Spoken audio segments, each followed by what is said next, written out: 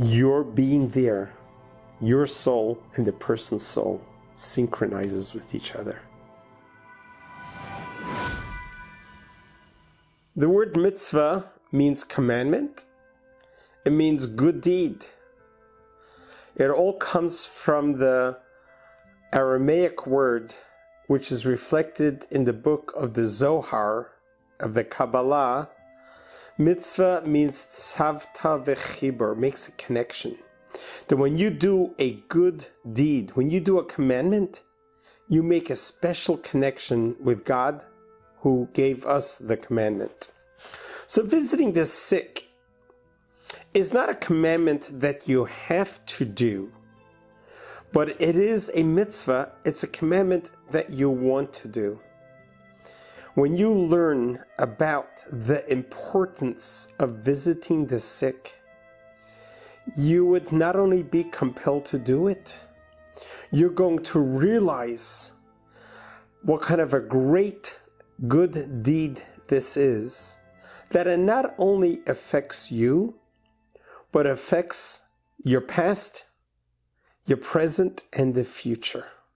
And I refer to the past because we are souls that at times are reincarnated from a previous generation. And sometimes we are reincarnated because we haven't accomplished what we should have accomplished then. So now we are given a second chance, or a third or more, to accomplish it.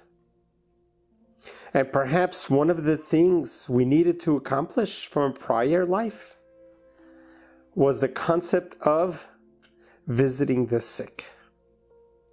So let's break it down into a way that we'll understand what it means to visit the sick. Logistically, how do we visit the sick? What are our responsibilities? And most of all, what are the rewards for doing it? Visiting the sick goes into a category that's called Chesed Shel Emes. It's a kindness of truth. Chesed Shel Emet is used for two specific concepts. It's when you do a kindness altruistically without expecting anything in return, without expecting a thank you, without expecting appreciation. You're doing it from the pureness of your heart.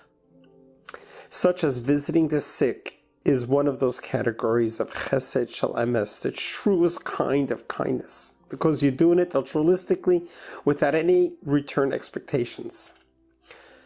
The other level is partaking in a funeral, partaking in helping bring someone to the eternal rest. That too is called Chesed Shel Emes, a kindness of truthness. So visiting the sick is categorized and rated at a most highest level. As a matter of fact, in the Talmud, in the Tractate of Peah, we actually recite it every day in our morning prayers. And we talk about the things that when we do them, we receive rewards in this world, and some we receive reward in the worlds to come. And there are those practices that when we do them, we not only receive reward in this world, but we also receive reward in the world to come. And one of those is Bikur Cholim, visiting the sick. It is really categorized, rated one of the highest good deeds a person can do for a fellow person. When someone is ill, to make an effort, an all-out effort, to visit them in person. In the Tractate of Nidarim, in the Talmud, it talks about when you visit a sick person, you are actually taking away a 60th of their illness. So by visiting a sick person, you're not just visiting them, helping them emotionally, spiritually, but you're also taking away a part of their sickness. Imagine what kind of gift that is. And it also reflects upon that the effects, the ripple effect doing this kindness is not just for you, but it affects your whole family. By doing this kindness of visiting the sick, you are not just doing a kindness with the receiver, with the sick person, but you're creating an aura of blessing for your whole family. The very first time we learn about visiting the sick is when Abraham was 99 years old and he did his own circumcision. At that point, 3 angels came to visit him. The angel of Michael, came to give him the good news that they're going to become pregnant. Even late in life, that Abraham and Sarah will be blessed with a child. And then came the angel Raphael, which is the angel who brought the cure to help Abraham cure from the circumcision. And then came the angel Gabriel, which went on to tell Abraham that they will eradicate the world from evil, like the city of Sodom and Gomorrah. These 3 angels came to visit, were sent by God to visit. As a matter of fact, God himself came to visit Abraham as well. So we see the concept of visiting the sick goes back from the very foundations, the beginnings of our religion, of Judaism. And thus this tradition has continued on itself from generation to generation to generation. When a person becomes sick, when they are hospitalized or they're homebound, the bed confined, it is rather a very precarious time for the patient to go through. It is then that they are most vulnerable, and it is then that they are most need of moral and spiritual support. Sometimes even material support. Sometimes they are counting on others to bring them food and sustenance, or to help them with their healing.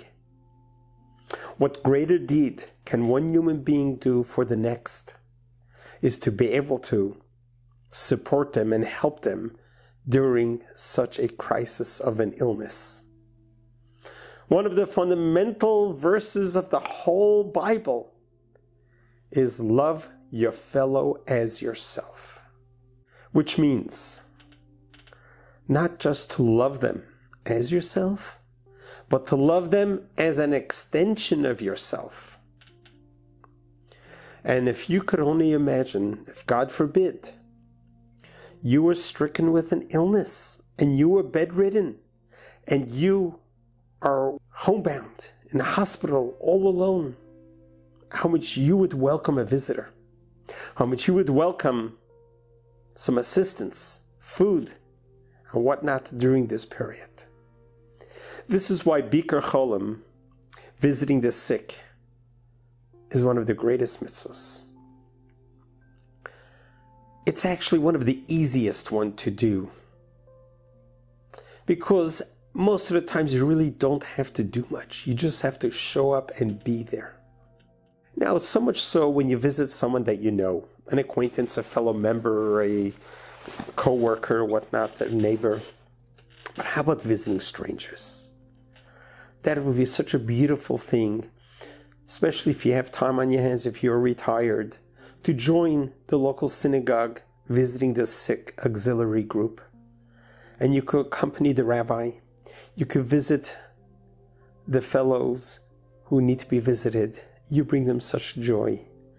And it's okay to converse and to talk about common news, talk about life, talk about history, talk about careers, and don't need to talk about the condition that the person is in unless they bring it up.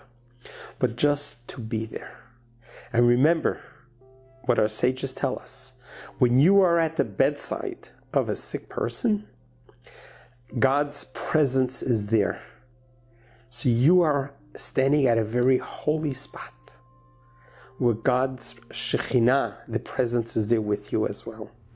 Let me conclude with an anecdote of a rabbi who came to visit a fellow member of his congregation. And he's standing on the bedside and he's talking to the member who was intubated. When the member asked for a pen and paper, the rabbi takes out a pen and a piece of paper, gives it to him. And the fellow writes on the paper and he gives it to the rabbi. And then the member started to code. He started to turn colors. And the machine started to beep. The rabbi put the paper in his pocket. And all the nurses came that the patient coded and passed away. The rabbi notified the family. And the funeral was arranged. At the memorial service, the rabbi is talking about that I went to fulfill the mitzvah of visiting the ill, Bikur Cholim. When I came to visit Mr. Jack, I had the opportunity to be the last person that he's able to communicate with. He was intubated, couldn't talk, but he asked me for a pen and paper to write his final words, which I gave him. I haven't had a chance to read it yet. Puts his hand in his pocket and he takes out the paper and he reads as follows: Rabbi, please get off my breathing pipe. You're choking me. Yes, ladies and gentlemen, coming to visit the ill, make sure not to step on the breathing pipe, but do make sure to be there. Whether the person is intubated or not, whether the person is in a coma or not, whether the person is awake and conversing, your being there, your soul and the person's soul synchronizes with each other. You connect in a beautiful way. And you will have not only accomplished so much by visiting the sick, but you would receive so much more than you gave. May God bless you, and God loves you.